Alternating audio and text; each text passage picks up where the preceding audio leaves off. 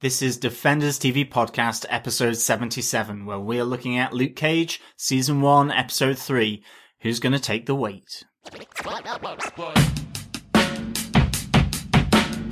I'm holding back? You think I'm holding back?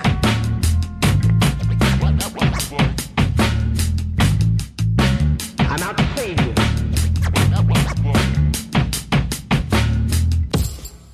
Welcome back, Defenders, to this explosive episode of Defenders TV Podcast, episode 77, where we are looking at Who's Gonna Take the Weight, the third episode of this season of Luke Cage. I am one of your hosts, John. I'm your second host, Chris. And I'm your final host, Derek. Welcome back. Yeah, welcome back. Okay, that happened. Yeah. Woo! I could not believe it. Poor Connie. What an episode. Yeah. What an episode. Well, obviously we are going to spoil everything about episode 3. We are watching episode by episode and recording our podcast directly afterwards. So, there is going to be full spoilers for episode 3. Get out of here if you haven't seen it. Go watch it. Come back to us. But yeah, wow. Yeah, that was a fairly huge thing to happen for episode 3. I mean, I suppose we'll get into it a bit more in the discussion. Yeah, it was maybe slightly unexpected, I would say, given the previous sort of 50 minutes of the episode. Definitely. But before we get into our episode, the one thing I do want to say, we didn't get the chance in our first 2 episodes to have a big shout out and a big thank you for our new theme tune. Our brand new theme tune for Luke Cage has been provided again by Mississippi McDonald and the Cottonmouth Kings, which I think is absolutely brilliant. They've provided all 3 of our theme tunes for our Defenders podcasts and our theme tune for Gotham as well. I love the fact that his band is called the Cottonmouth Kings and has been for over 2 years. Yeah, well absolutely. before this show started. And I only made the connection after receiving our theme tune for this podcast. Yeah, absolutely. I mean, thanks so much to Oliver, who is the Mississippi McDonald, the lead singer for the band. Really appreciate the work that's gone into doing our opening and closing theme. It's really sweet of you. And yeah, a big shout out. And if anyone wants to check out Mississippi McDonald and the Cottonmouth Kings, their album has been, I think it still is, number 1 in the UK blues chart. It's pretty darn good too. It's really good. You can go over to www.mississippimcdonald.com. Yeah. That's it. So the big problem with Mississippi McDonald, search it up on the internet. It'll tell you how to spell it, but it's MISSIPPIMACDONALD.com, right? So you have to remember how to spell Mississippi. That's the one big challenge being a fan of Mississippi McDonald, because I always miss out one of the S's or one of the P's. So yeah, I think that's right. You can go follow him on Twitter as well. If you're into blues or, then please, check out Mississippi McDonald, definitely. That's right. I'm more impressed that Derek just actually spelt Mississippi McDonald. See, I can't even say Mississippi McDonald. I'm just like, that was one take, people. Come on, can I have a round of applause? That was pretty impressive. Huh? Or I'll make it sound like one take in the edit. Anyway. Yes. But I think that's enough of the praise for Mississippi. Absolutely love the tune though. Hopefully you guys are enjoying that as well. I think it gives a little bit of a fresher feel for our coverage of Luke Cage. Absolutely. And of course, we've told you where you can find Mississippi McDonald, for ourselves. Please go to defenderstvpodcast.com/iTunes or search Defenders TV Podcast in any good podcast catcher that you use to listen to podcasts. And of course, our lovely dulcet tones will come pouring through the earphones. You can also join our community and the discussion in our groups over on Facebook. Just go to facebook.com/groups/Defenders TV Podcast. And of course, to round out it all, we're also on Twitter at DefendersCast. And feedback at defenderstvpodcast.com. For any comments, thoughts about any of the episodes, please send them in and we'll feature them in the feedback section of our podcasts. Yeah, we're starting to get some feedback in now. It's good as people are watching the episodes. Pretty good reaction from the press and pretty good reaction from reviewers to Luke Cage so far as the first weekend of the show continues. And just so you're aware of it, we'll be releasing our episodes every Tuesday and Friday until we've gone through all 13 episodes of Luke Cage. Still trying to work out out exactly the timing on it because we know Doctor Strange comes out on the 25th of October, which we're trying to work out whether that's after the 13 episodes or there might be a gap of 1 week. There might be a week that will do our Doctor Strange coverage. But just trying to work it out. Anyway, come back every Tuesday and Friday. You'll find the new episode up there on DefendersTVpodcast.com. And just a bit of breaking news. There was the release of a little Iron Fist nugget, dropped by Netflix.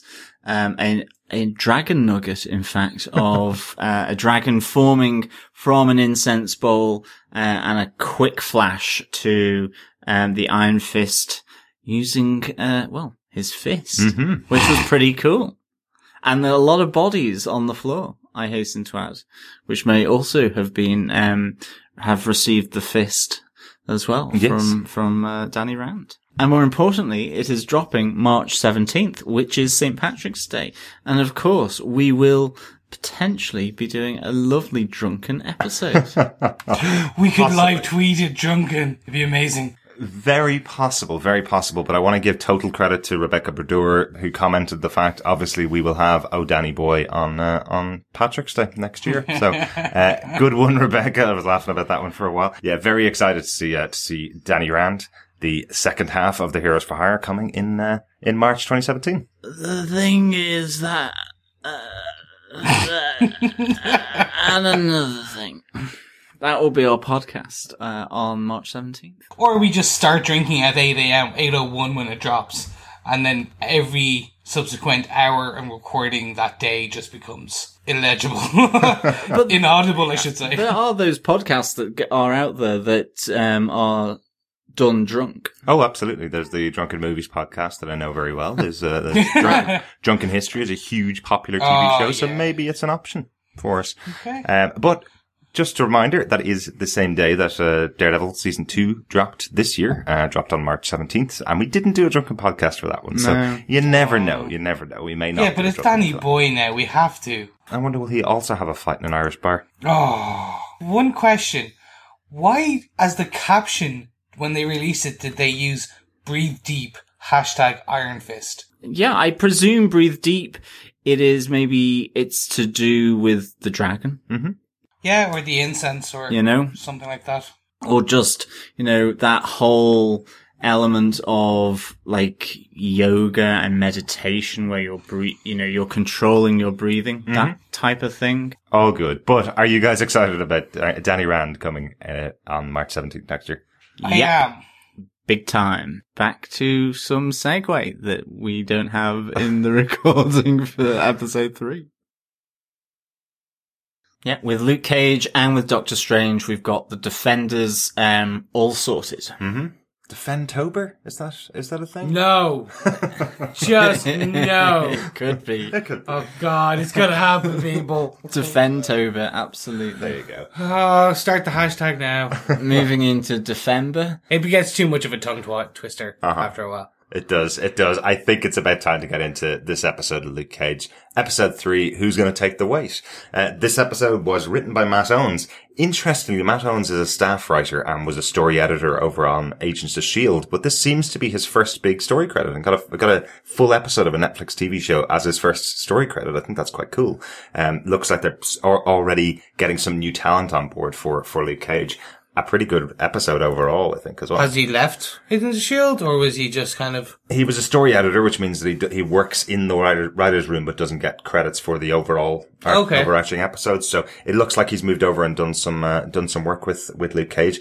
He was called a staff writer in the final credits as well. So it looks like he got the job title of staff writer and has been given the story credit for this episode. So that's quite cool. That's really cool. Yeah. So he obviously had some big contribution to this episode if he wasn't the sole writer for it. It's the ending, basically. Possibly. Yeah. Possibly.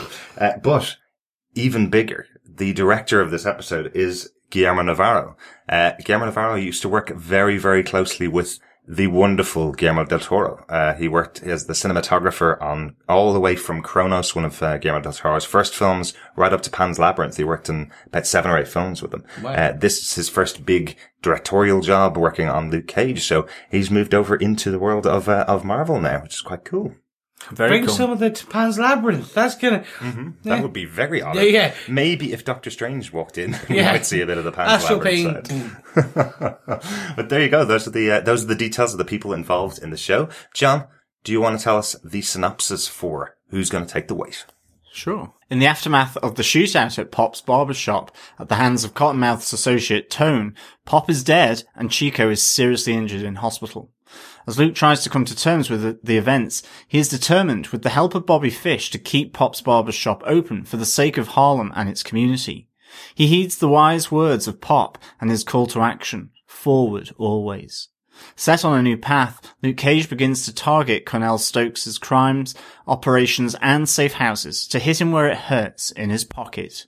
This culminates in an audacious raid on the bank at the Crispus Attucks building. Luke's work in Harlem does not go unnoticed, as Detective Knight becomes increasingly suspicious of Cage's involvement in the attacks against Cottonmouth and the events at the barbershop.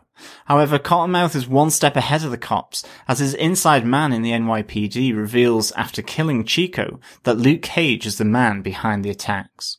With this new information, Cottonmouth looks to settle the score and launches an unexpected attack on Luke Cage at Genghis Connie's with explosive ramifications. I like that. Launches an unexpected attack on Luke Cage at Genghis Connie's with explosive ramifications. Nice job, John. Nice job. Very impressed. I think we've already given kind of our overview of what we thought of the episode. So just to let new listeners know, the way we cover our episodes is we go through our top 5 points about the episode. Some good, some possibly bad, some in between, and then we decide whether we defend the episode or not. Before we get into it, I just have one thing. The Mysterious Soul Man, singing in Harlem Paradise is a fantastic guy called Charles Bradley. That's right. And the song in which is now my obsession, and probably yours and listeners too, is called Ain't It a Sin. So good. Like seriously, where has this guy been all my life? I was like, Very cool. And I've listened now, I've gone off to Spotify, I've gone to Google Play Music, and I've checked them, like, there's great music. It continues to be as good as that. Excellent. But this is like, I was just like, I wasn't expecting to find a level of caliber there in terms of going, okay, yeah, no, I'm going to take that. That's going in my pocket. It's so good. And the tune itself is really, it's a really expressive tune for the episode. It does talk about the fact that, you're trying to live your life well, trying to live your life on the right side, going by the Lord's direction. But there are times that you need to break out. And is it a sin? Is this a sin effectively? Is what I'm doing, going to be seen badly by the Lord? Taking out your frustrations on other people kind of thing. So it works really well in this particular episode. Yeah, no, it's just a fantastic, fantastic piece of music. Sorry, Derek, I interrupted you there, but now I've got that out of my system. All good. That was a good sin. You want to kick off?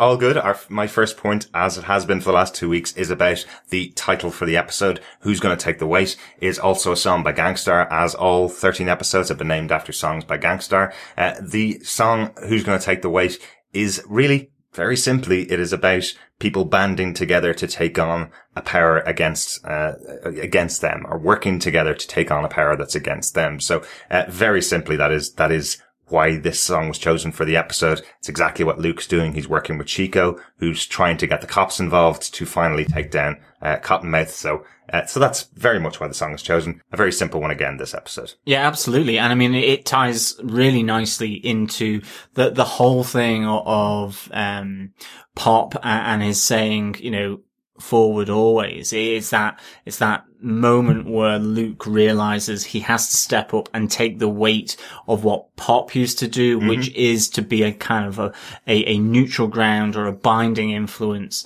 in Harlem for the community. So, you know, it works equally well, and it is really poignant for the fact that, you know, Pop was taken out.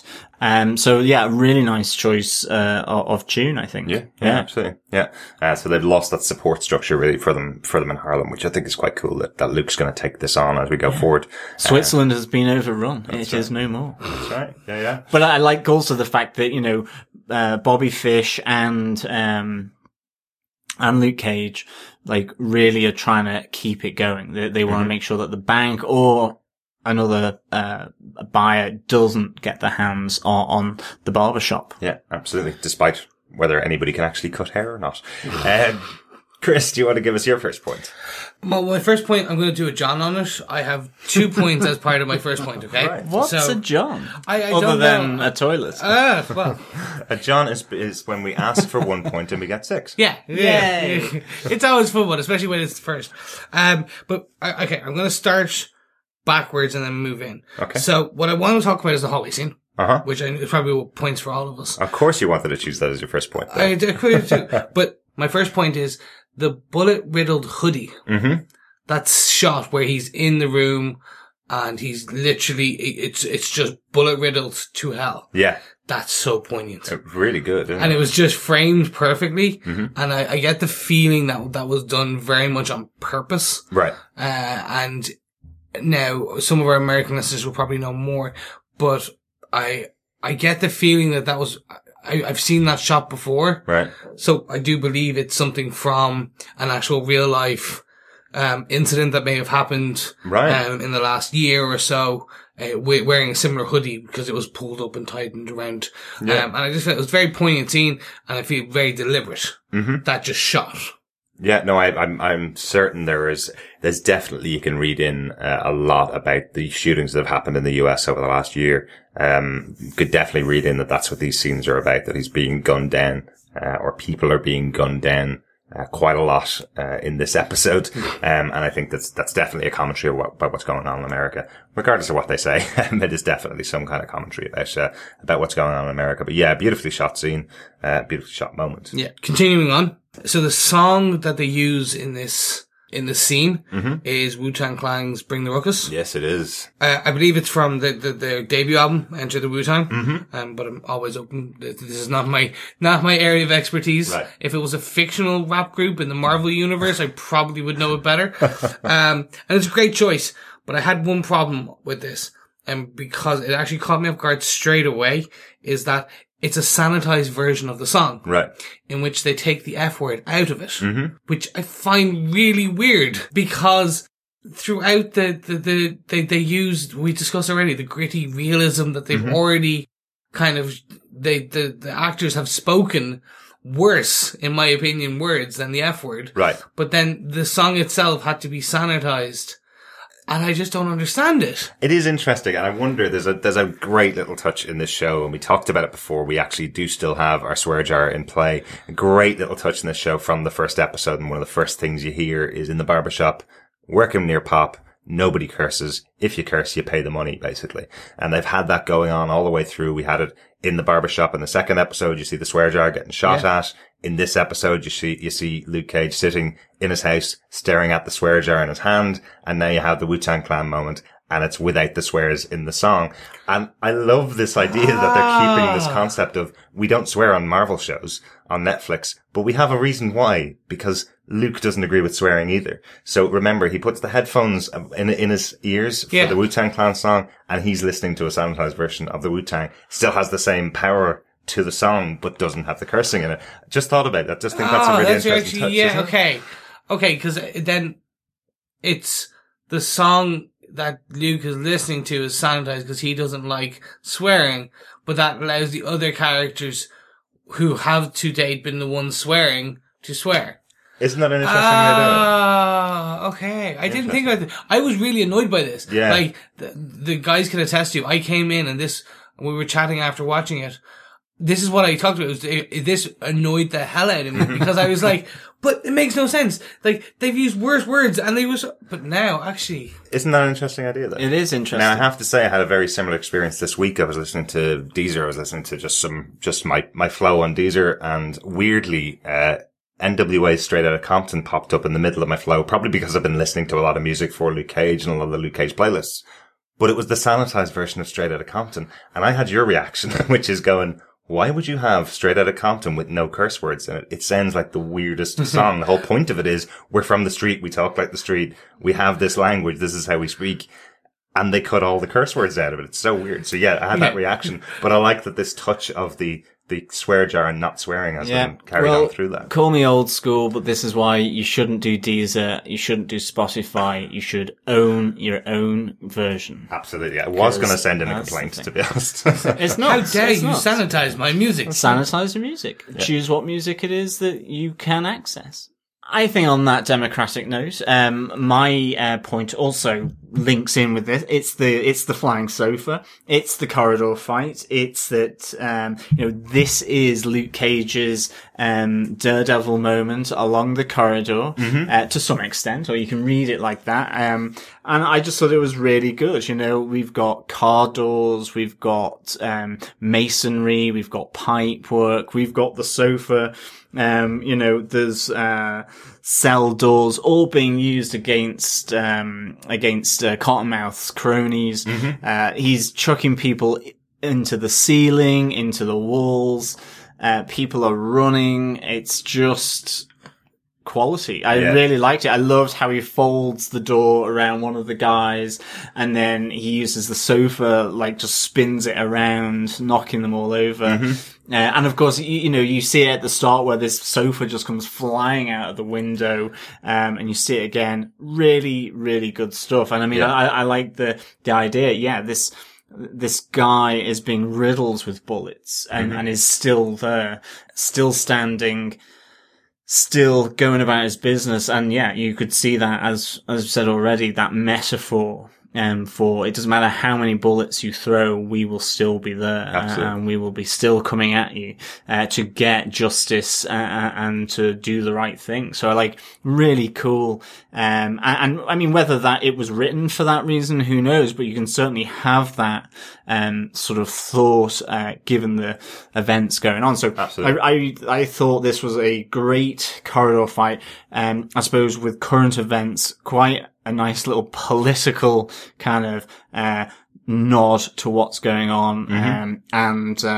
This is, to me, is Luke Cage's sort of Daredevil, corridor fight. And I loved it. Yeah, it was also a point for me. There's two specific things that stood out as being very Luke Cage about it. And great things, a great way of doing it in the show. Firstly, I love that we see it from the outside of the building as our cold open for the episode. We see the guns going off, lots of flashes. The sofa comes out the window, and then it goes into him walking out of the building. Exactly. Him walking out of the building with the money, So you know what's going to happen. You've seen it in the trailers, but I love that you see it from the outside first, and then it goes inside and takes you step by step through the whole thing. The second thing that makes this Luke Cage rather than Matt Murdock, the big difference between the two is Matt's going to save a kid, when he's doing his corridor scene, and he's going off to left and right, taking out 5 or 10 guys. That's about it. Luke walks into a room, stands there, waits for a ton of guys to come in, that stares them all down and goes, just bring it,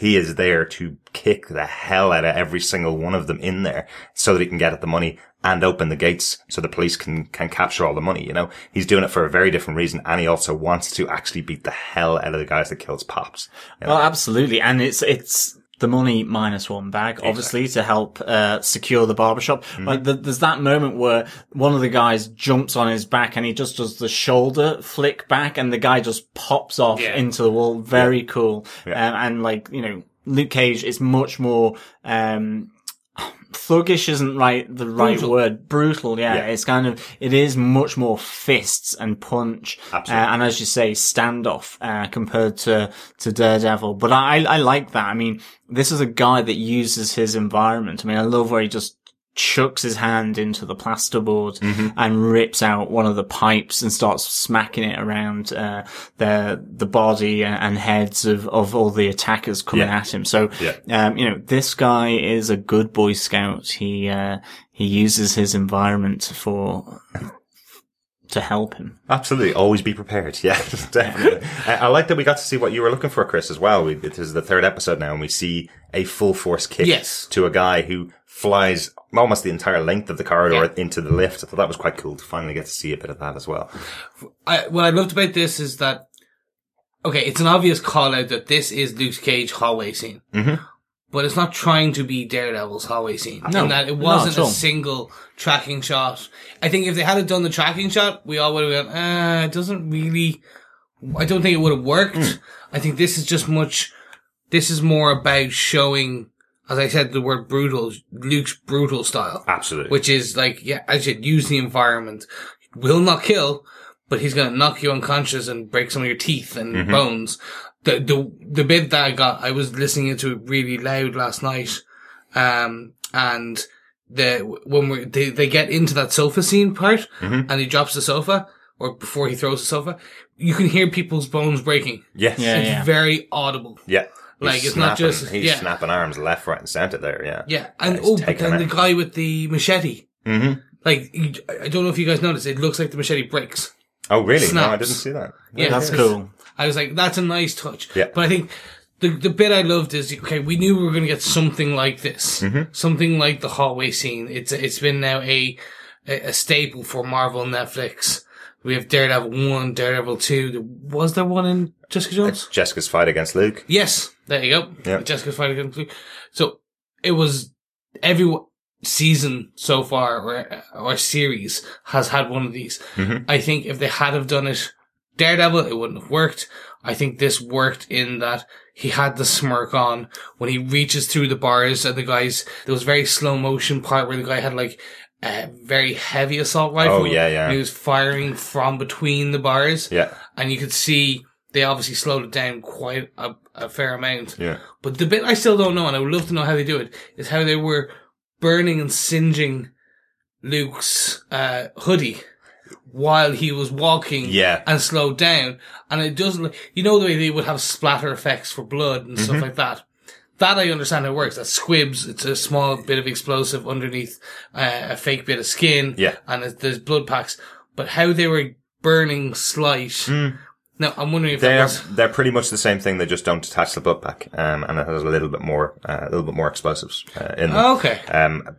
Interestingly, I heard Mark Coulter talk about it and say how painful these things are on him because they are quite explosive. They are a form of explosives, very small. Yeah. Obviously, they're not trying to blow off his arm or anything, but he has said that he has to not react to them because his character wouldn't react. If he's getting shot hundreds of times, he can't react to them. But for him, it's like a little pinch every single time. You know, just a little pinch. But if you're getting 20 or 30 pinches across your body, I'd squeal like a girl. Yeah. Absolutely. I do have another point that's connected to this, so I'm just going to drop it in here. It's about just Misty's investigation into and finding out that Luke is the guy, realizing that Luke is the guy.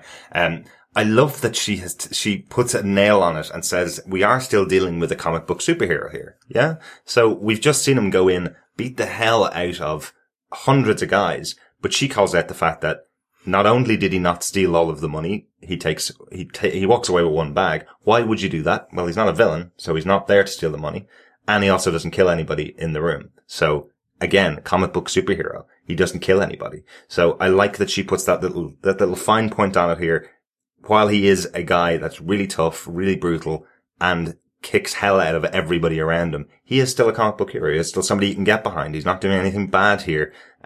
He's not doing anything too bad here. Yeah. I was like, he's leaving villains, sending them off to prison. It's something that you would see in every single comic book, from Spider-Man to Superman to Batman to any of the other comic book heroes. This is what they do. Well, I mean, like, I love the suspicion that she has here, because, she has her phase out where she's kind of in her own kind of detective world, and she's kind of seeing Luke Cage as the person, at Pops' barbershop doing the Cottonmouth stuff, and attacking his safe houses.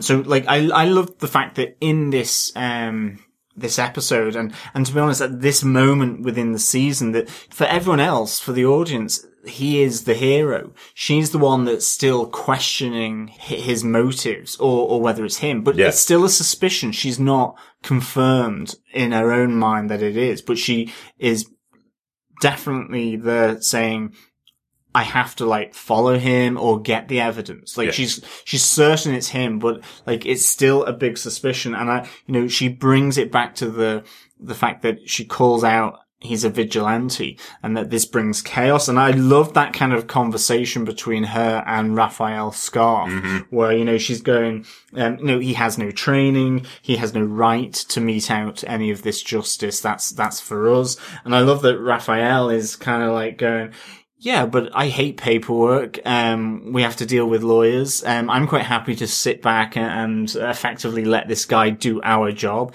And she kind of takes a bit of umbrage at that, well, this is our job. That's the point. And it is this, vigilante versus the law enforcement, Yeah. like we've had in Daredevil as well. But I love how Misty Knight says to Raphael, you are a credit to the badge Scarf, aren't Absolutely. you? And I think I'm just going to take my next point here, which is the pig on the payroll, and Scarf being in the pocket of Cottonmouth. Now, I have to say, and I'm absolutely genuine here, through this episode, I was thinking Scarf felt slightly detached from Misty Knight. And then when there was the car parked in the dodgiest spot ever, I was like, okay, something's going down here. And for me, it was like, is it that Scarf, I didn't know that Scarf was going to kill Chico, but it was definitely, has Scarf brought him to that location so that he can be taken out and handed over? Or we see him obviously then taking his tie off and all that and then strangling him. Yeah. And I have to say, before it happened, I just went, this location is way too dodgy, for Scarf to be, genuine here. And I must say, it's a great little twist for that character because, I think in the comics, he is actually just an out and out detective and good guy. I'm not aware of whether he has this kind of duplicitous kind of role. Now, if someone else knows, that would be really useful. He's not hugely well developed in the comic books. He's had guest appearances over the years. You've seen him, but he's generally a good guy. He's a supportive guy. He's not. But that's what I mean. He's never had a huge big storyline at all. Really, he's just been a New York police officer. But not. Sort of, so it's a real good development for the character then, if that's the case, definitely. Yeah. But like, I love this pig on the payroll. I mean, it is very similar to, Fisk with his, his tentacles throughout, the New York and, in law enforcement, the DA's office and all that. And again, we're seeing that Harlem is no different. There's still, this corruption that flows through the area just as much as anywhere else in this world in the MTU, I suppose. So really loved, seeing Scarf have his little twist and like him walking into Cottonmouth Club, like absolutely cocksure. Oh, wow. Really great scene. Just good. I love Frank Wally in that scene. Just absolutely great. So good. Yeah, just so much confidence walking into the bar, taking the probably the most expensive bottle of alcohol off the top shelf, pouring himself a drink, sitting down and going, I am your man right here. I've got everything you wanted on a plate here. I know who's been striking you. I've also taken out Chico. I'm number one guy here. What does he says to him? I'll give up the guy that's been doing everything for you if you play nice with me. He's now in control with Cottonmouth, or he feels he is. For the moment. For the moment. I mean, given that Cottonmouth had a baseball bat in his hand because he was going absolutely ape like I just wondered whether he was going to get hit for a home run or something at one stage with Cottonmouth. Yeah, there's some really great lines in this episode, I think, in general, but one of them as well is after getting the news from Scarf that he goes, I'm going to holler at the dishwasher personally and enjoy it, does his trademark laugh as he walks off with the baseball bat swinging. Of course, at this moment, I actually thought he was going to hit an actual dishwasher within the kitchens, and not necessarily that he was referring to Luke Cage, like he referred to him as the dishwasher in the funeral home in the mortuary. A great line. Yeah. I think he has another good one as well. Nothing humbles a man like gravity. Oh, great line. In relation to what he does to Tone, like really good. Yeah. Yeah, absolutely. I love great this. Scene. I love this. And I suppose, again, it's probably the fact that Cottonmouth has underestimated Luke Cage. Of all the people, like, Luke Cage is still a 6'2", 6'3", huge guy. I think Cottonmouth underestimates him because he's given him a job as the dishwasher in his club. And that's the reference there. He's kind of gone, not that guy. He's been in my club. He's been here. On the attack, he's been challenging me all the time. in the mortuary. Yeah. He challenges him. And I've been saying this guy will be nothing. I'll take it all out in him. And he's the guy that's behind all this. You know, I am going to have a talk with that guy with my baseball bat. Well, you know? yeah. But how tall is, Cottonmouth? I mean, because up against Domingo Colon, We'll it get was into just like, that was so funny. It was like little and large. All right. But Chris, do you want to give us a point? Yeah, no, it's okay. It's okay. John paid me back there for like me having 2 parts in my part 1 Yep. point. That's why we call it doing a job. John, yeah. No, but I actually agree nearly with every point that he brought out there. Scarf. So, Chris, what's your final point? Actually, strangely. So the scarf, this is actually the downside to this episode for me. Right. And I understand. I didn't see it, the detachment part. I didn't get that, the part you were talking about in terms of the distance between himself and Misty. It's just when he got the phone call and he stepped away and I was like, oh, okay. It was like his wife or something I was expecting. And then it turns out it was, Chico. I was like, oh, okay. That's a bit weird, but okay. Didn't think about it. And then, yeah, as soon as I saw the shot of the car, I was like, oh, they're both gonna get like a drive-by shooting. Right. That's what I thought. Yeah. Like how, then he started taking off the tie and I'm like, oh no, don't go down this route. Really? And then when they made him, a pig on the payroll, I was like, oh, it's been used so much. Is it a trope? Yes, it is a trope. I didn't want to use that word, but I used the trope because it's a trope. It was so overused. It's like there's always some cop who's dirty. And I was just hoping they wouldn't, but I understand from a story perspective. Yeah. It was only when I was like, okay, now this does set things up in terms of we now know then the potentially that he'll probably frame Misty for something, and that's how she gets kicked off the force, etc., and how she ends up with Luke and the Defenders. Yeah, one of the comments from one of our listeners, Rebecca Bodura, was that actually we've hardly ever seen Misty Knight in the comic books on the Force. You were introduced to her in the comic books as former police officer Misty Knight, who was on the NYPD.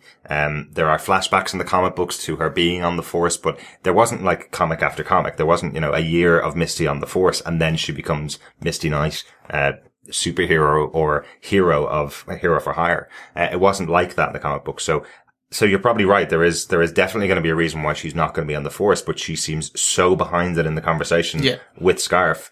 She seems so behind the concept of being a police officer in New York, especially when there's superheroes flying around, Very specific reference in here to the incident that happens. Scarf talking about, the Avengers. He was there on the ground at the time when the Avengers, were in the city, and that's what made him realize that being a cop ain't nothing anymore, all you do is paperwork. But he's happy enough to do the paperwork rather than take a bullet in his ass, as he says, which I liked. Or they'd rather have a magical hammer than a gun. That's very true, yeah. I think a very specific reference to the Avengers, much more so than we've seen, I think, in the other shows. Yeah. The other shows, am I right? Yeah. We got like Daredevil season 1 was probably the biggest call out. Yeah. We had 2 of them in terms of the incidents, and then we had the guy in the metal suit and the big green guy. Yeah. But it's not, I suppose the big integral piece in there was about, the fact that Hell's Kitchen had been destroyed, and that's why Wilson Fisk was trying to rebuild it back up. That's where he got all his money from, was the rebuild of Hell's Kitchen after the incident. In here, it's much more affecting to the common man, is how it's being called out. It's, I was a cop, I was a great cop, and then these guys came along who can kick hell out of aliens coming to attack the planet. Well, what the heck am I here for then? A great little moment between the two of them. So the disconnection that you were talking about, John, that you were seeing between Misty and Raphael Scarf, when you're saying disconnected, I was kind of going, well, that's justified. He's sitting there going, well, there's heroes that can take care of all this stuff. What am I here for anymore? So I could see, I wasn't expecting him to turn. I wasn't expecting that he was on a payroll of somebody else.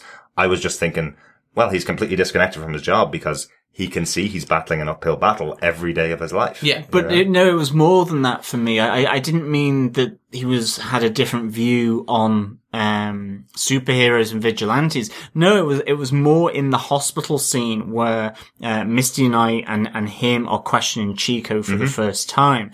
And I mean, she kind of leaves after kind of pressing in on his wounds, just like being, that was pretty brutal. But he lingers back as she's gone. And you kind of going, would that happen? And he kind of gives that prep talk and all this and then flicks him his cards. So that's why he gets the call. Yeah. So that only he will get that call. Like he's setting it up and, you know, he kind of is saying, you know, we've got to get him to call us rather than, us trying to go over to him and get whatever confession out of him. I just saw that as their play. That's how they interrogate people. I know, but there was something about it for me that, on the basis of, episode 1 and 2 where, you could tell they were, partners, but it didn't feel like a Cagney and Lacey partnership, or you know, it felt for all of you 80s, or you know, a Lethal Weapon. It felt like there was some distance between the two of them. That maybe they weren't close partners. Like sometimes, you know, cop partners are normally kind of portrayed as being like family. This seemed a bit more different and a bit more separate. Yeah, because her father was a Boston Celtics fan and she's a Pistons fan. So clearly that's the reason for their distance, right? But do you guys not think that this would have been better being held? So all of a sudden he ends up with a bullet wound and then he says, like, it cuts, we don't see the scene, we don't know that he killed him or gave up Luke's identity, to Cottonmouth, and that this was held as a surprise for later. It is interesting. They're hitting similar kind of, it's not like they're taking stuff from Daredevil. I don't want to make it sound like that, but they're hitting some of the beats that Daredevil were hitting in episode 7, 8, 9, definitely, season 1. Definitely. And they're hitting them in episode 1, 2, and 3. And I'm not so sure it's the wrong thing. I can't say it's the wrong thing right now. I was really surprised by Scarf being traitorous to the NYPD. I would have thought that someone like Misty's partner would be completely on the up and up, completely on the right side of the law, and she would know if he wasn't, is kind of my feeling. But she's going to have a big story arc here directly after this. There's 3 episodes in, there's loads more of the show to go. So potentially that's her big story arc, is she's going to realize that Luke is on the right side of the law and her partner isn't soon. So what does that do to her, and where's her character going to go from there? So I'm not going to be able to say whether this is too early, unless, you know, the last 4 episodes are Luke and Misty sitting in a park for, you know, hour after hour going, what are we supposed to do in Harlem now? We've cleaned it all up. Like if they've run out of storyline towards the end of the series, yes, it's too early, but this is a big reveal. And it is very early in the season in comparison to what we've seen in the other shows. And it's definitely familiar, but at the same time, I'm kind of there going, well, as a crime lord in Harlem, you downright need to have a cop on the payroll. Yeah. I like, it's a reason for it, and that's because it's just good intel for them. And absolutely. I mean, you know, again, he's got the connections through his his cousin, you know, with regards to the politics and all of this. But he's looking at it purely, within Harlem. Yeah, it would have been quite nice just to have something where Chica goes missing. You don't really know why. Maybe his body washes up, in the Hudson or something like that. And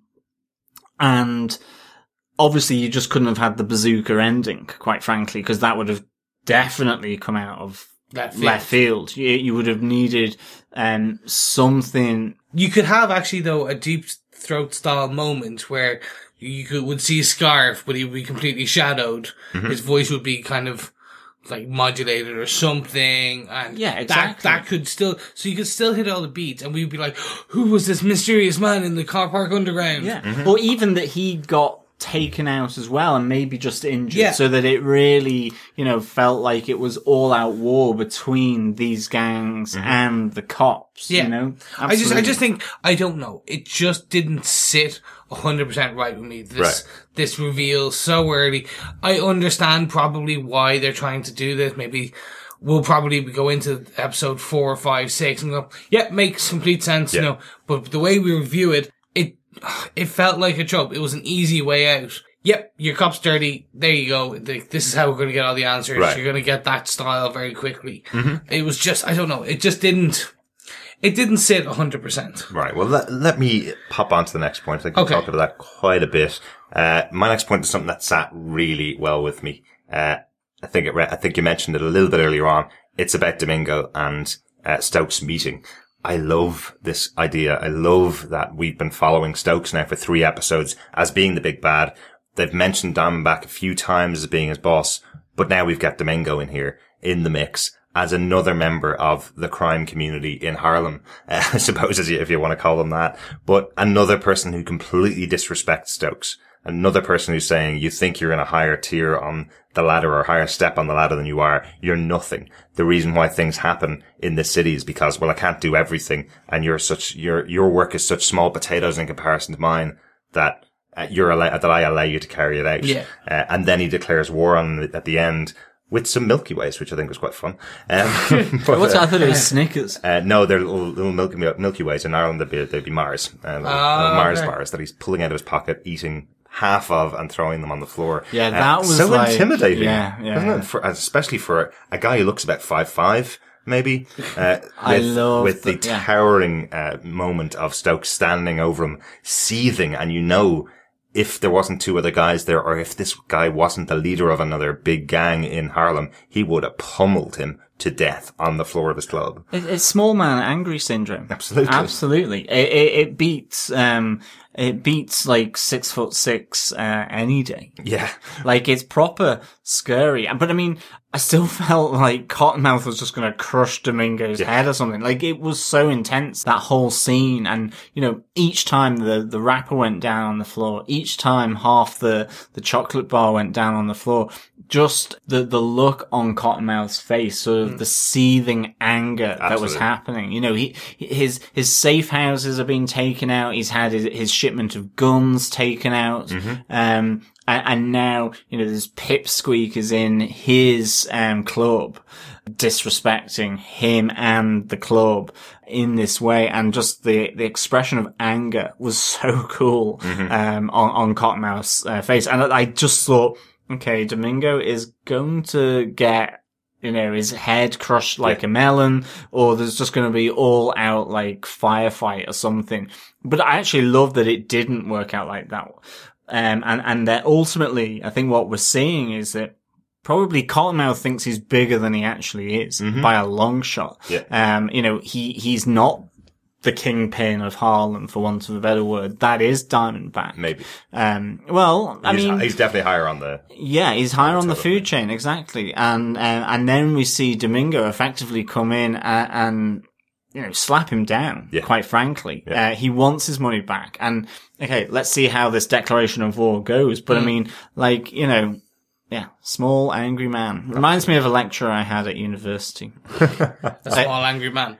Yeah, taught climatology, and was a Kiwi, and he was angry all the time. Really? They do and about 5'6". Yeah, see? They do call it Napoleon syndrome for a reason. Yeah. Like, it's literally, there is a thing, and it's the same reason, like, there is that, anecdote about, men with, small feet and large, flashy cars have an appendage that would be smaller than average, and thus they make up for it. I think that's probably the best way I've ever explained that in the world, without swearing, without using any bad language. I managed to get my point across by a lot of substitution there, but everyone understands what I'm talking about. Yes, definitely understand. But apologies to anyone who is 5'6" out there. Not everyone is obviously a small, angry man. But yeah, I love this moment. Well, another little meta thing that I liked about it is that obviously another one of Netflix's big shows is Narcos. I love the fact that you've got this guy who's representing that side of Harlem as well, a completely different culture in Harlem, and a much higher, level in Harlem, the Harlem crime syndicates. I love this because it feels like a crime show set in Harlem again. Really like those moments. John, do you want to give us your next point, or have you ran out of all your points? No, I've got about 5 more points that I could do. Okay, so you started with 10 then, yes? Yeah. Okay, just checking. It's R.I.P. Genghis Khanis, blasted off the planet by a fairly vengeful Cottonmouth. Wow. Yeah, exactly. Wow, well, sweet sister. Like, it was bazooka time. I mean, he didn't so much holler at the dishwasher. Yeah, he pointed a bazooka at the dishwasher and blasted an entire building to smithereens. I really hope Genghis Khan is still breathing under all that rubble. Yeah. I think it did look like Luke Cage was was diving towards her so that he could put his abs over her and protect her. But you never know. If he has unbreakable skin, he could actually Crush her. Yeah. So thought about that. Yeah, I'm hoping Genghis Khan is alive and well. Yeah. I'm not going to say that it didn't particularly shock me or jar me in terms of what happened relative to the previous 50 minutes. Yes. It did feel a bit left field, but at the same time, the more I've thought about it, the more I thought, well, are these the hammer technology weapons that we were talking about? If he's got them, and if he potentially knows that Luke Cage has this unbreakable skin, is he using this to make sure he finishes the job and kills Luke Cage? So there could be that. But I also think, given Domingo and Cottonmouth's exchange, given the relationship between Diamondback and Cottonmouth, and even I think with his cousin Mariah, there's an element where Cottonmouth feels like just a big kid. And for him, he's like, I'm going to show this punk what I'm going to do. Yeah. And grabbing a bazooka rather than, say, an Uzi or a handgun probably made him laugh. I love his laugh. It is slightly maniacal, a bit unhinged. It's like he's not fully in control. And so for me, the bazooka does make sense after thinking about it. But at the time, I was like, what? It was that cat gif where it was like, completely. But I did like it in the end. And I just hope that, Connie's alive and well.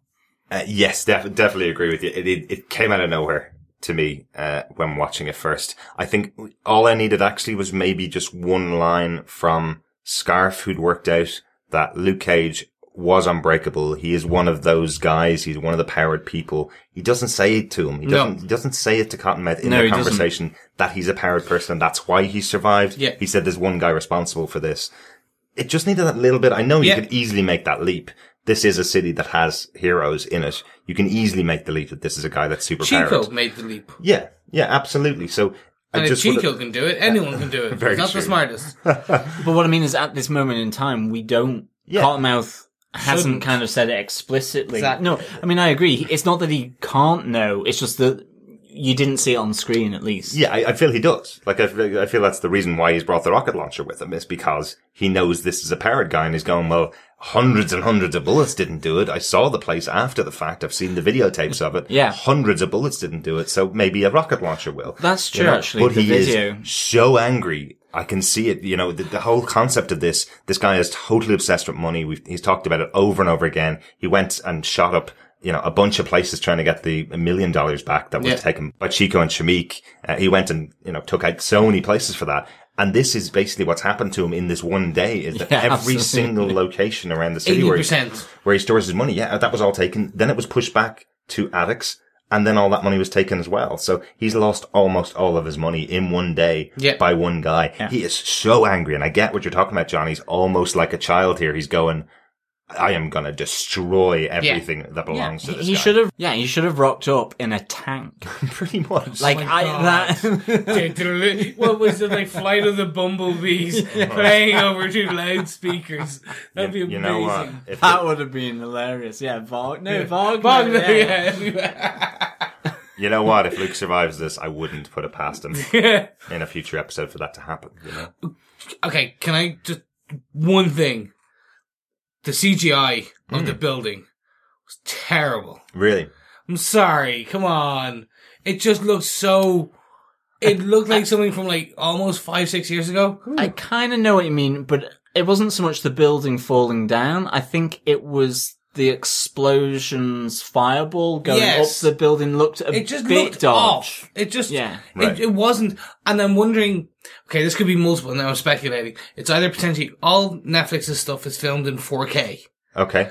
and then it's downscaled Right. for the 1080p, 720, 480. Okay.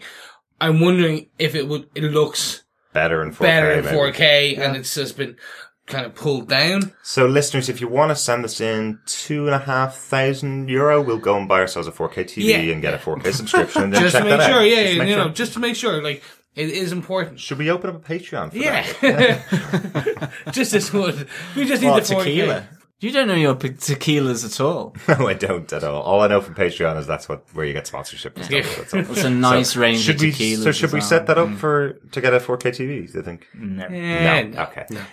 But it did look off. I'm really sorry. Right. It's just that I've watched it 3, 4, 5 times. But it's a bit splitting hairs, though. I mean, yeah, you could kind of tell, but it was fine. So for me, I'm a bit of a fidelity nut in terms of. I am. Really? Like, computer games. Like, it needs to be smooth. Screen sharing just takes me out of. Right. I like to be in. If I'm bought into something, a computer game, a film, a book, when something jars you out of it, Right. it's just. That's true. It just kind of, oh yeah, I'm watching a TV show. Yeah. Versus like, oh wow, that looked amazing. And like, I'm not saying that I need something from like a budget the size of like the Avengers. Of course. Like, it's just something went wrong with that. It shared a bit. And I just want to see, did anyone else notice it? It could be that it's just me, and that's fine because screen share annoys me and drags me out. So this. Do you know what I'll say in response? I don't know whether the CGI took me out of it as much as a rocket coming across the screen. Honestly, because I was not expecting it at all. When the rocket goes off from that moment onwards, my jaw was on the floor going, okay, It was, they've blown up a corner of Harlem with a rocket launcher. This is not how I was expecting this Wire version of Marvel or Marvel version of The Wire to go. I was totally taken out of it. I was almost expecting that Luke was looking up, seeing the rocket come towards him. I was almost expecting him to reach up and grab the rocket out of the air and throw it back or something like that. Because I'm going, this is now a comic book moment because you wouldn't see this in The Wire. That would be weird, you know? So I thought it was You don't gonna be even this see big- that in Daredevil or Jessica Yeah, Jones. I thought it was suddenly going to be this big comic book moment where you're going, right, okay, we're now 3 episodes in, you're bought in, you're going to watch the show now. Yeah. And now Luke's going to do something straight out of a comic book here. He's going to That bat would've that been right actually- across the street again. You know? Even the backhand. Yeah, that something would have like been, that. or he stepped into it. Bazooka and tennis. it kind of like just the Something like that. Wow, that'd be cool. But it's more, you know, the one where they step into it and it explodes around them. Yeah. And then you would see Luke Cage shirtless, kind of, with it all kind of singed and burned off. And then you would have Cottonmouth going, ugh, what? That would make sense then because he maybe didn't know he was powered before. Yeah, that would be cool. But can you imagine if a bullet to the head gives him a headache, still gives him headaches? Yeah. Yep. A bazooka to the abs would give him stomachache. Well, for we've a seen him long do time. worse to the abs. I'm pretty sure his abs can take it. Possibly. Well, that's true. But remember, what he's also got to put up with here is not just the bazooka. He now has, 7, 8 stories of a building sitting Yeah. on top of him for the next episode, you know? I hope he saves Connie. I hope so. I hope so too. Definitely. But I think one of the other things that as well that I wanted to quickly say as well was just that it's coming back to you talking about the money aspect. You know, it is all about the money.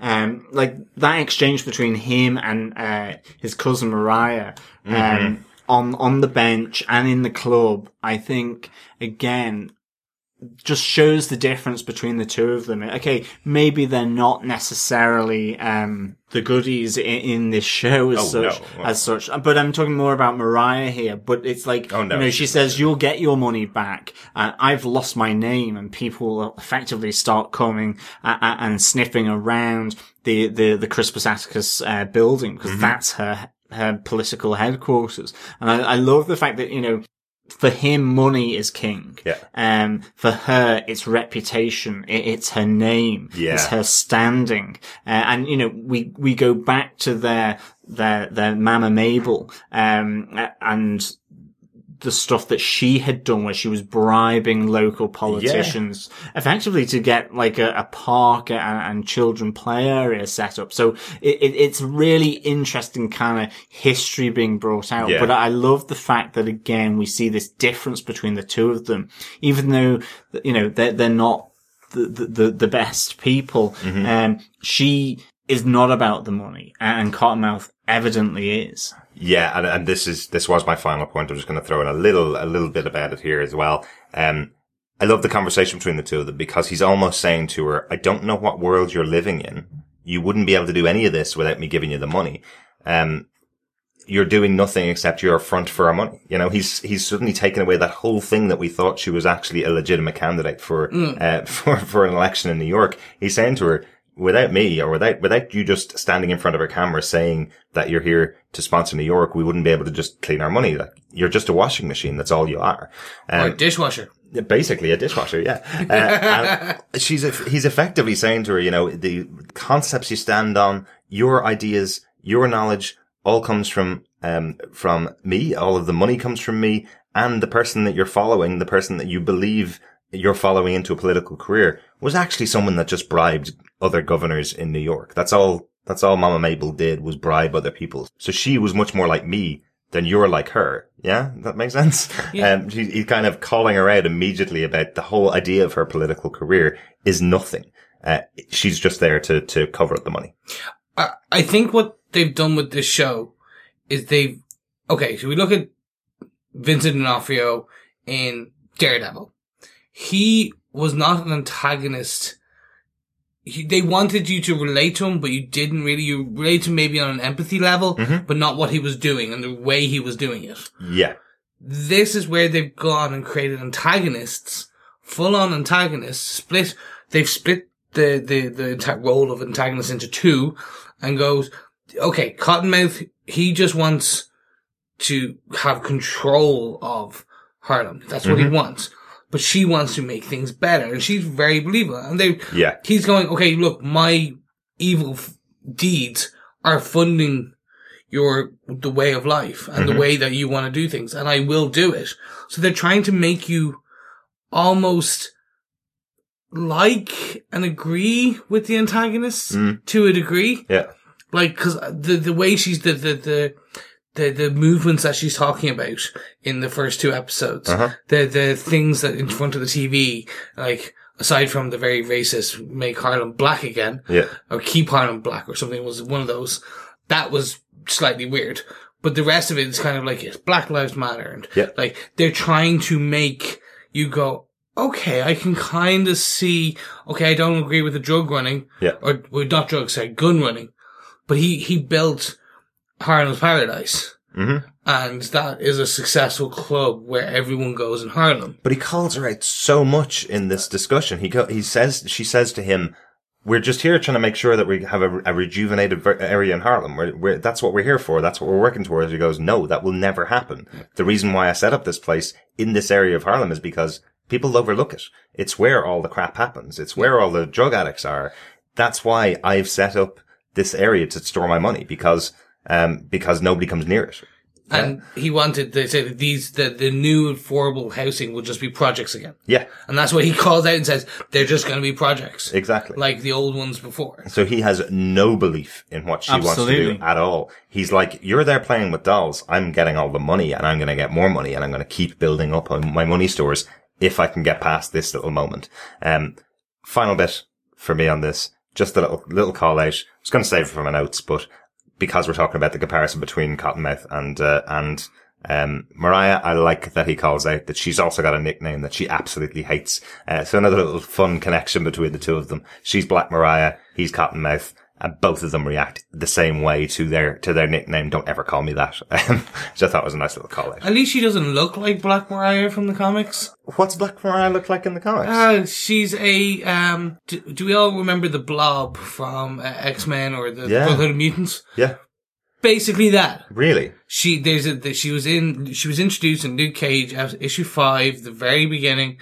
And Luke punches her, and because of her, gland issues where she retains a lot of water, she falls through the floor. Okay. She was that big. Right. Yeah,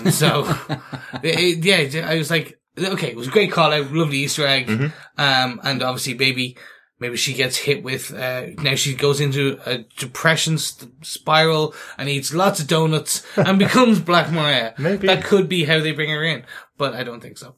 No, maybe not. But I did like that there is a connection between the two of them, and they both have their nicknames that they hate. Yeah, Absolutely. really cool. Chris, what's your next point? We actually found that Pop's real name is Henry Hunter. That's Yes. right. Yeah. Which is really cool. And I like that they still then kept referring to him as Pops later on. Yeah. But we did find it. Now, I did a bit of digging. I can't find any Henry Hunters, even though it's an alliteration, sounds like something Stan Lee would do. I can't find a Henry Hunter in the comic books that should be linked. I could be wrong, but I couldn't find anything. But more importantly that, I still love the fact that, John, you alluded to it earlier in terms of forward, always forward. Yes. Yeah. We called this in the kind of beginning, and then pretty much the last two episodes, we called this in both of our episodes, in that this is the origin story. This is the Uncle Ben. This is the driving factor for Luke Cage in this series. But more and more, Luke's driving factor is death. Yeah. Yeah. And that's what it is. Yeah. Reva's death. Yeah. Now Pops' death. Yeah. This is becoming his combined Uncle Ben. With great power becomes great responsibility style. Yeah. It's like this is, he has one which is forward, always forward. He will drive himself. He will make Harlem great again. Yeah. And then my gut tells me we'll have a third one, the Trinity of the Death. Maybe. That will make it to a point where, okay, that's what makes him go, okay, I can't just look after Harlem. Okay. Now I need to be a defender. So let's just talk about that. In this episode, he talks Chico into getting out of his hospital bed, joining him on the right side, and reporting to the cops. Yeah?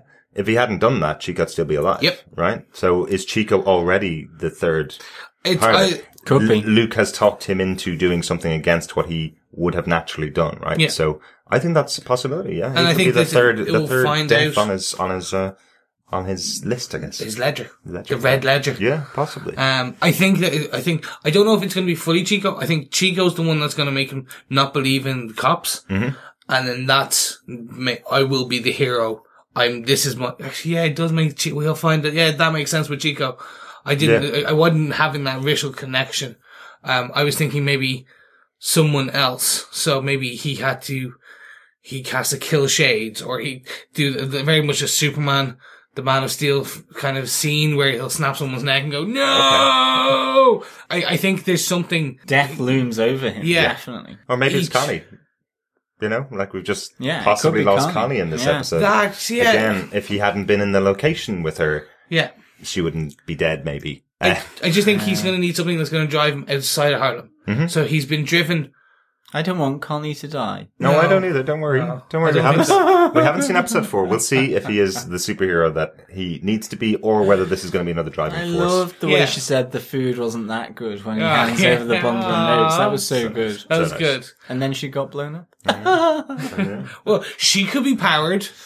Her power to, I don't know. She maybe makes her super powered dumplings. Like is Genghis Connie a reference to the fact that she's been around since the Genghis Khan times? Or she grows in size like the Hulk. Maybe. And then you just see this, like, she, straight away her hair melds into, like, Madame Genghis. Gao in disguise.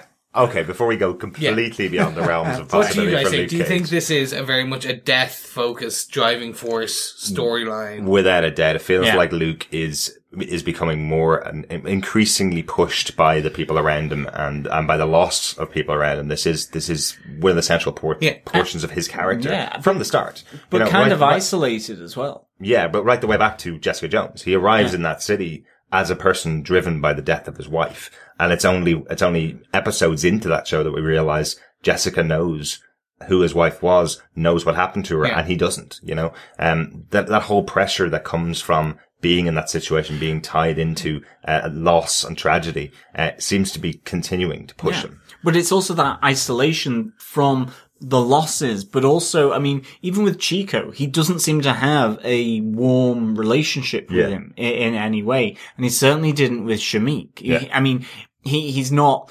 devastated in the same way over Shamik and Dante as obviously with Pop. Yeah. You know, similarly with Misty Knight at this moment in time, like he is and has a cool relationship despite getting into bed with her. You know, there is that kind of standoffishness because she's suspicious of him and he thinks and is equally suspicious of her because of her lies to him. Yeah. So it's not only that he's losing people, but he's isolated from other people that are still alive. I mean, with the exception probably of Bobby Fish at this moment in time. Yeah, absolutely. What a great moment between the two of them in this episode. That brings me to my last point. It is with Bobby Fish. I love that exchange between the two of them in the barbershop, sort of just eulogizing about Pop.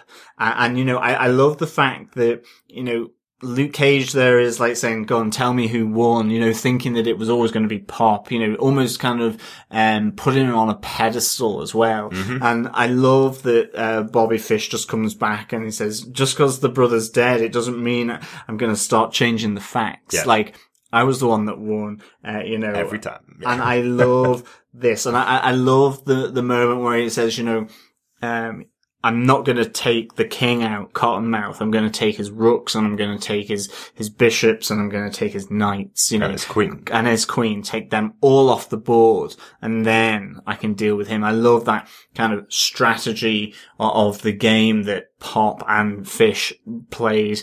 And this coming into Luke's sphere. But yeah, I just thought that whole part of this episode was fantastic. And I love the fact I'm not going to start changing the facts. I beat him. Yeah. Like, you know, just bringing Luke back down to Earth, saying, you know, this guy wasn't a saint. Mm-hmm. You know, like you could imagine the way he would think about it, that, you know, he wasn't the best at everything, but what he did have was wisdom, you know, really good. Yeah.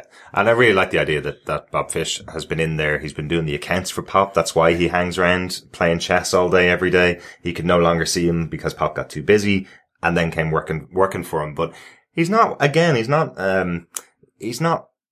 a grey character as well. He still kind of, you know, gets the money from Luke to sort out the place, you know, the 80 grand he needs to sort it out.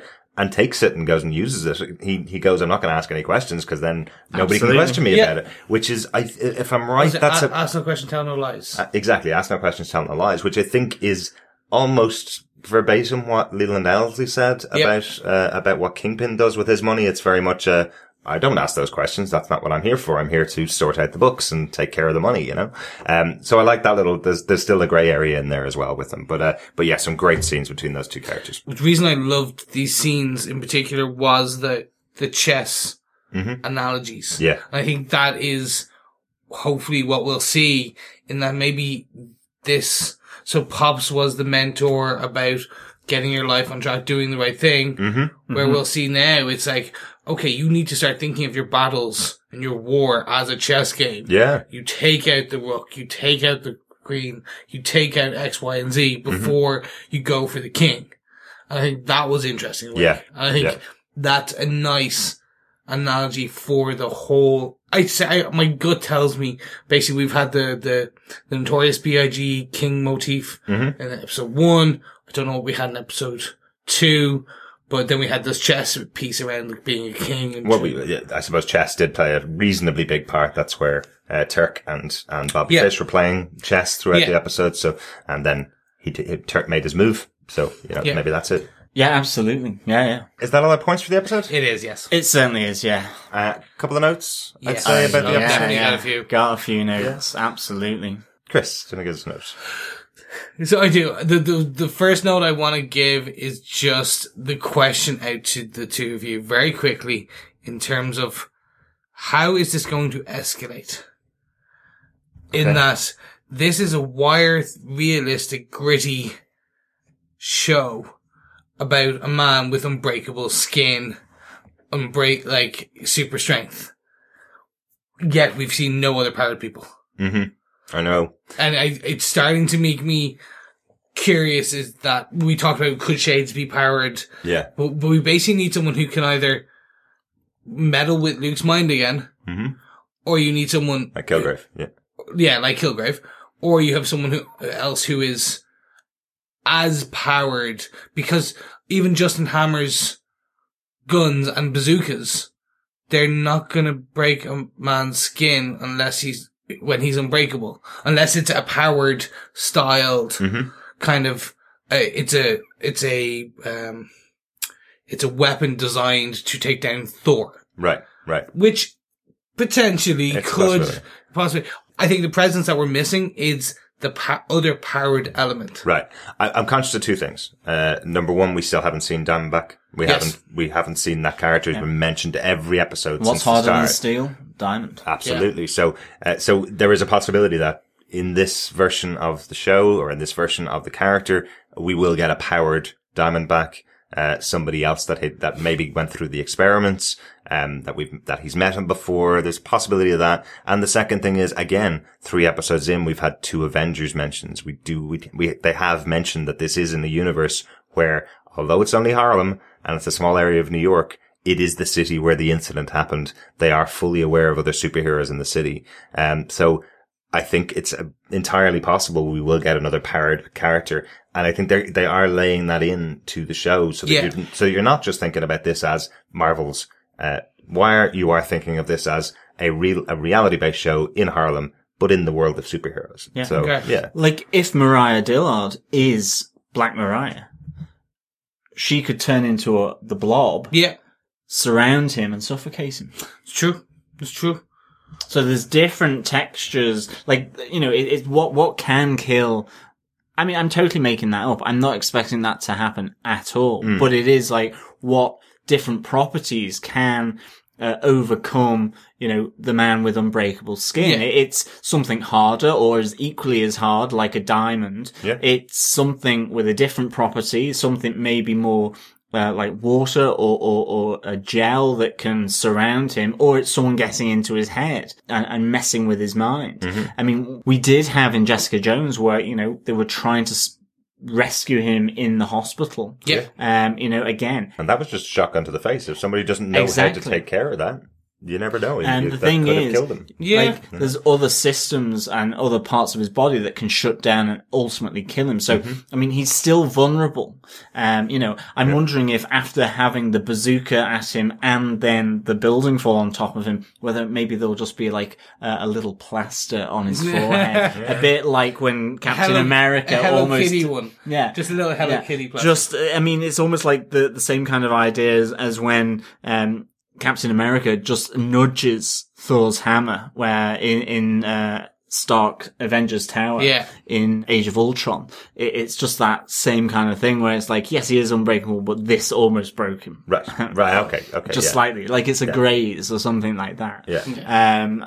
I think that would be kind of cool. Yeah. Now, we are all speculating on the fact that Luke survives, because we haven't seen episode 4, obviously, but, this could be maybe it's flashbacks from now on, and this is the final scene of episode 13, Maybe they've been setting this up like the way this episode started at the end of the attack. So I'm really hopeful that this hasn't killed Luke Cage. Or the Defenders, or potentially Iron Fist. Exactly. Do you know what worse? We'll see a flashback in episode 4, and then it just fades to black, and 5, 6, 7, 8, 9, 10, 11, 12, and 13 are just black. Right. It's just empty space. Yeah, you never know. For me, just one of my notes that I wanted to make was the conversation between Chico and Luke. We talked about it a little bit, but it's just a great moment for Mike Coulter in that scene when Chico goes, is describing Attucks and saying to him, it's like Fort Knox.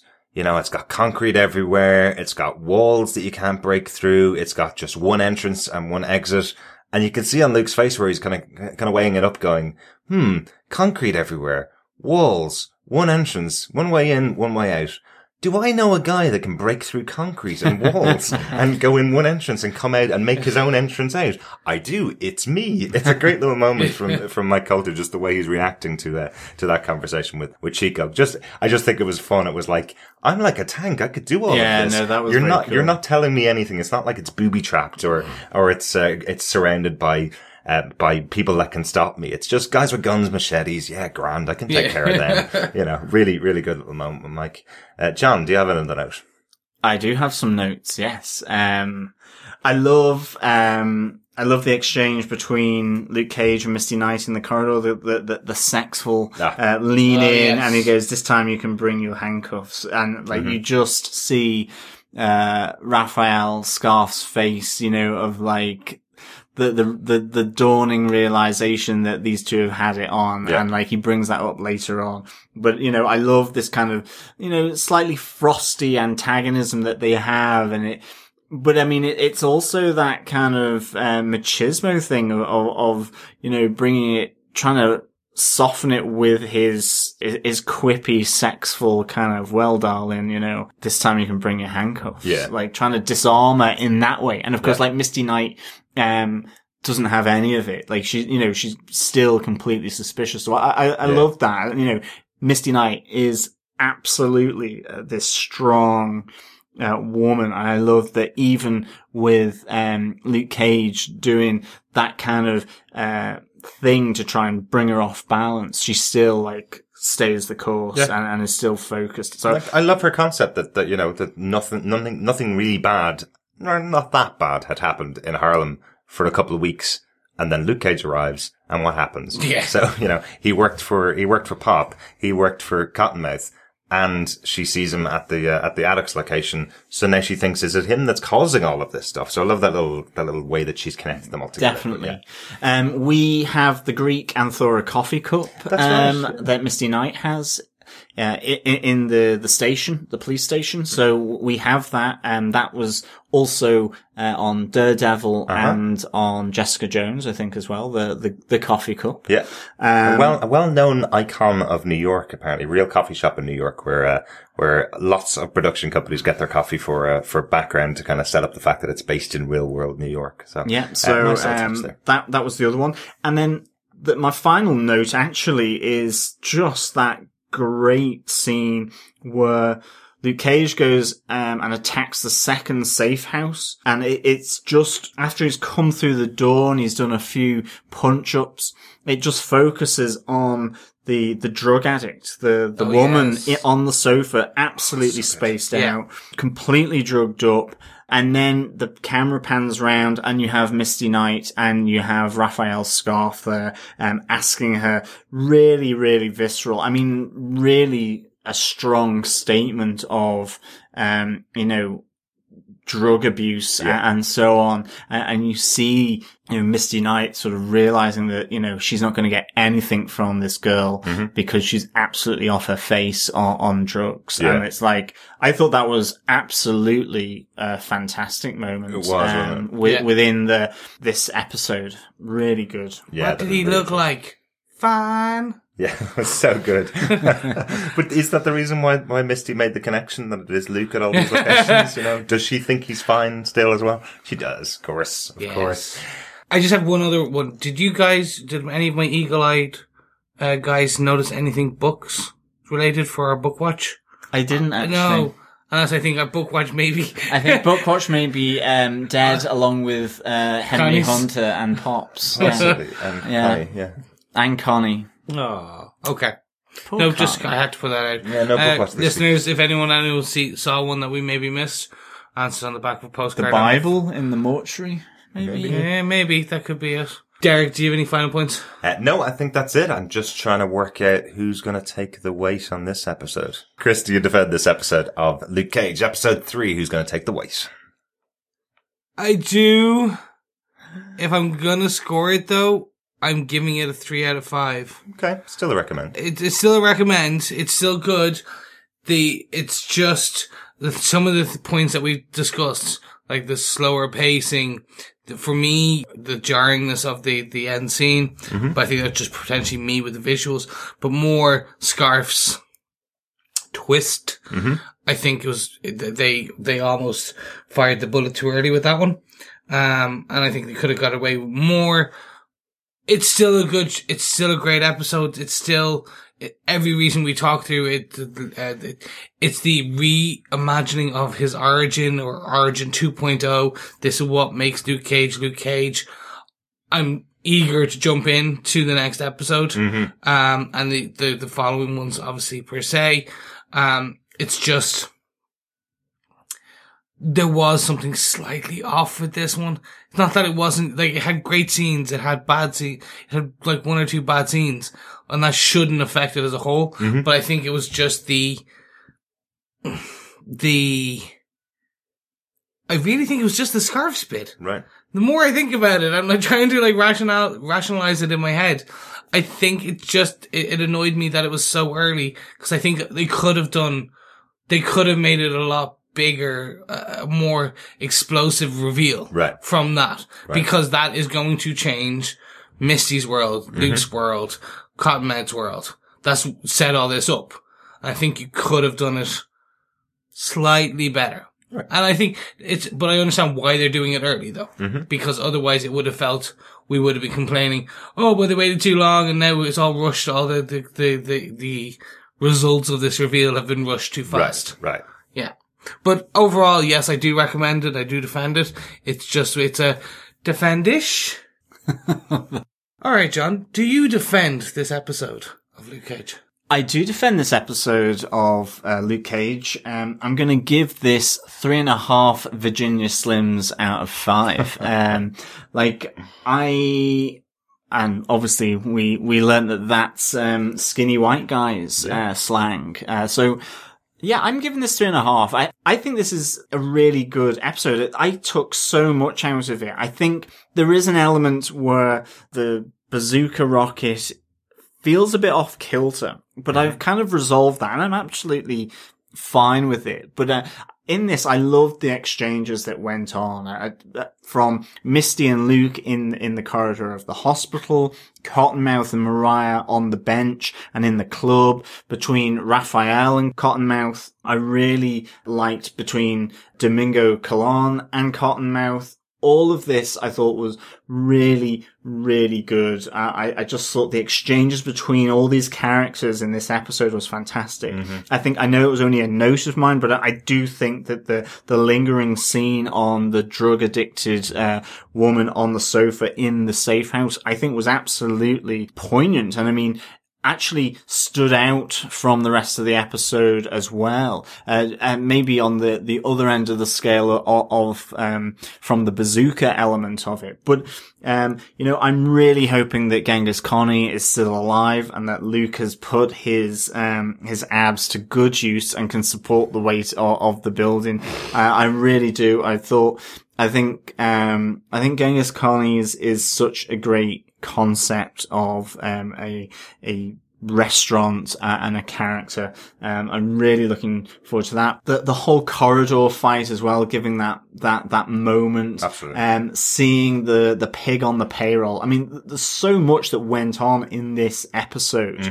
I could even say, having resolved the bazooka element in my mind, I would give it 4 Virginia Slims out of 5 as well. It's certainly as good as the previous 2 episodes. So, it's a really strong episode. And I can't wait to see how this bazooka is going to effectively, blow apart this series and see, what is going to happen. As Chris said, what are the ramifications now of this? How is this going to play out?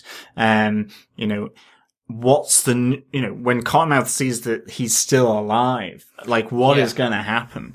Are we going to see the supervillain come out of the woodwork? Because now that's the only way you're going to be able to deal and take down, this new threat for Cottonmouth, which is Luke Cage.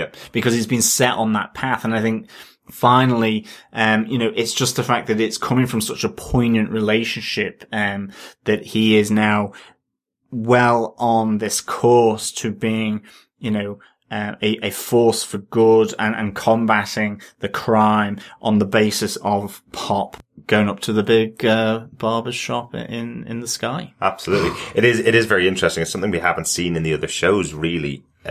This attack, and I just didn't think about it until now, this attack in the middle of Harlem with a rocket launcher to a building in the middle of Harlem is pretty public. Yep. It's more public than anything we saw in Jessica or Daredevil. A lot of that stuff was taking place on rooftops and behind things that were going on. Do you think there's going to be a pretty big reaction in Harlem to the fact that there's a guy that survived the toppling of a building on his head from a rocket launcher in the middle of the city? It depends if he's seen.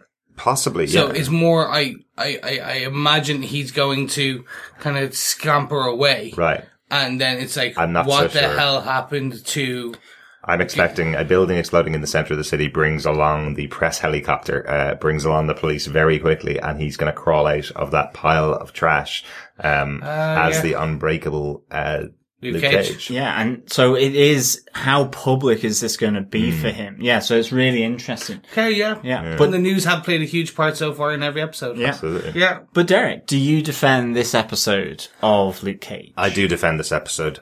There were three big central characters pulled into this episode. All three of them did a great job. You know, Mike Coulter as Luke Cage, obviously his storyline taking place alongside Cottonmouth's many different storylines, and Misty Knight as well, playing another central role in the show. Loved this episode. Really loved what was going on.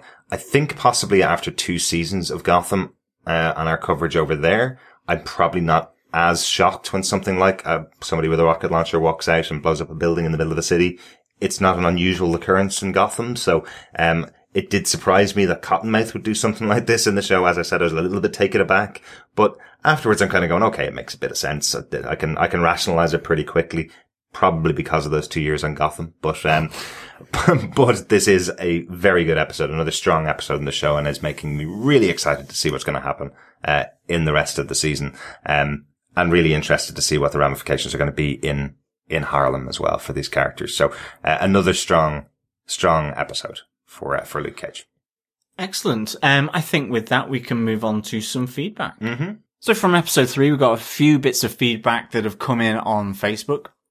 Derek Whitfield has the same kind of feeling as myself. He really enjoyed the "Nothing humbles a man like gravity." Really good quote, absolutely. And It's great, isn't it? I love that Yeah. Stokes is telling Luke that the murder of Pop has been taken care of. Don't you worry about it. But the way he tells him with that line is just hilarious. absolutely. And actually, it's one of the things from this episode which was really good as well, is, you know, that apportioning of blame. It's that, you know, Chico is kind of like, what happened to me is still on Cottonmouth. You know, is it Tone?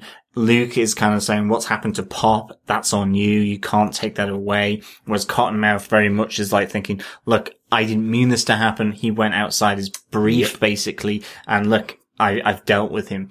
And there's that really nice kind of moment in the mortuary where he just hands over the little wallet of presumably a lot of cash to the funeral home director Yeah. to say, just this body can't exist. Really creepy. And nice little touch with Scarf later on, calling that out, that he knows that that's what happens. Yeah, absolutely. That was a good touch. So, really good line, which is picked out there by Derek. Thanks for the feedback there, Derek Whitfield. We also have from Doug Green, just finished episode 4, loving Misty Knight, as does Chris. Yep. Enough said. No, we all love Misty Knight, but what a great portrayal of such a fantastic character on the screen. Really good. Simone Missick is doing a really fine job bringing this character to life. Definitely. I love what you did there. Thank you. Thank you. No, and I don't want to sound like some pervy 12-year-old. But you will. But I will. Simone Missick's character is fantastic. The way her portrayal is fantastic. Her delivery as an actress is fantastic. Absolutely. And I really do. I'm loving her as that character, and the actress who is delivering this. She's on a level where we will see probably, could she overtake Mike Coulter as the face of this kind of the standout star? We'll have to wait and see. Yeah, but it is really cool already this weekend as the show airs. There's been some interviews with Simone Missick where she's confirming that she's going to be in Defenders. So we are going to see Misty Knight back in Defenders. So that's quite cool. So definitely. I know they're bringing over a bunch of characters from each of the shows that are going to be coming together in the in the miniseries Defenders. I think we think it's going to be about 6 episodes, right? So I think so. Might she get her own show like Punisher did? Could be. You know, Heroes for Hire, possibly. Yeah. I think we'll need a little bit more. I think we will need her to drop off the NYPD. I think we'll need her to get potentially a form of superpower, to get the metal arm, or to get something like that. I don't know whether we're going to get her as a spin-off show just as a detective. So hopefully we'll see a bit more of the character and see what happens. Well, they could end up with a procedural style cop show. Potentially. They could do anything here with Marvel and Netflix. There's so much more time that they can fill out with Marvel. Absolutely. And then our final comment came in from Ronaldo. This isn't so much about episode 3, but it's more of a general comment. Here's a thought. Would Black Panther's vibranium claws or Logan's adamantium claws cut Luke Cage? I thought this was a fun one to put in. There is an ongoing discussion over on our Facebook group at the moment at facebook.com/groups/Defenders TV podcast. Just on this point, because Luke Cage is obviously on this weekend. Just wondering if we could have something in the MCU or in the expanded Marvel universe that could cut Luke Cage's unbreakable skin. Well, I think I mentioned on the Facebook page, the scientist in me wants to test this hypothesis. So, I mean, unfortunately for Luke Cage, if it worked and they did actually cut him, he could die from this experimentation. True. Unlike when he was in Seagate Prison. I think what we're kind of, from the discussions, it's that depending on maybe the comic series involved, that he can be cut, or that he can't be cut, or that his power and his strength ultimately neutralizes any threat that there is of him getting cut. Like, he's strong enough and still unbreakable, steel skinned enough that, okay, it gives him the fighting chance to deal with the adamantium and the vibranium claws that these two might have. But, I really love these really I really love these nerdy questions, especially because everybody in our group, there's quite a few of them that are big comic book fans, and nobody actually has the answer to this. So it doesn't seem like there is a Luke Cage versus Wolverine comic book, for example. There doesn't seem to be a Luke Cage versus Black Panther comic book. Or the movies coming up. So No. It's interesting. I wonder. One good thing to just remember is that Logan's not in the MCU, so it's pretty much just Black Panther at this point we have to worry about. It's fine. Yes, and that's only if Luke Cage crosses over into the Marvel Cinematic Universe. Well, yeah, and I mean, that whole thing, about, depending on the writer, comes from Cale Hensley as well, who I think has done some research on this, so thank you, Cale, for that insight. Absolutely. Like, I think someone had also mentioned, and I think it might be Cale, that in one of the series, Wolverine has been asked to open up Luke Cage so that they can do some kind of surgery or rescue him. So, I think Cale had found out that kind of story that had happened. So, yeah, it kind of depends on the situation, I suppose. But luckily, they're generally on the same page. It's not like they're foes. So I know that with Wolverine, as one of the Defenders previously, it was, I think it's at the same time as Luke Cage being the head of the Defenders. So, their paths do cross. They do, absolutely. And obviously he is a member of the Avengers as well. So he has had connections with most of these characters. It just doesn't seem to come up very often, does it? No, but I now that scene's been said to me, I'm starting to remember it. Right.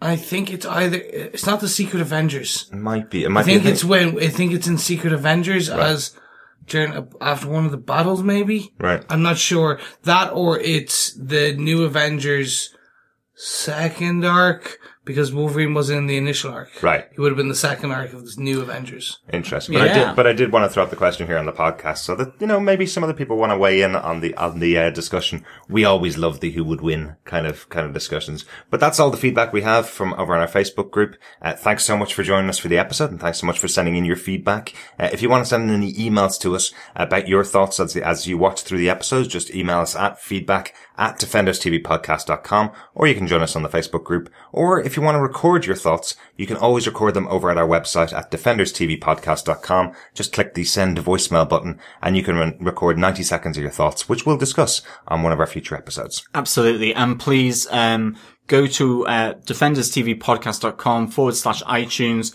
subscribe, leave a review. Also on any other good podcast catcher for Android, just search Defenders TV Podcast and subscribe to the podcast there. I think with that, we will be back Tuesday, the 11th of October with Step Into the Arena, episode 4 of Luke Cage, where we will discuss our 5 points of that episode, on Defenders TV Podcast. Remember, forward always. We'll be here next time. Thank you for listening. Always forward. Thanks for listening. Cheers, guys. Yeah, thank you so much for listening. Bye.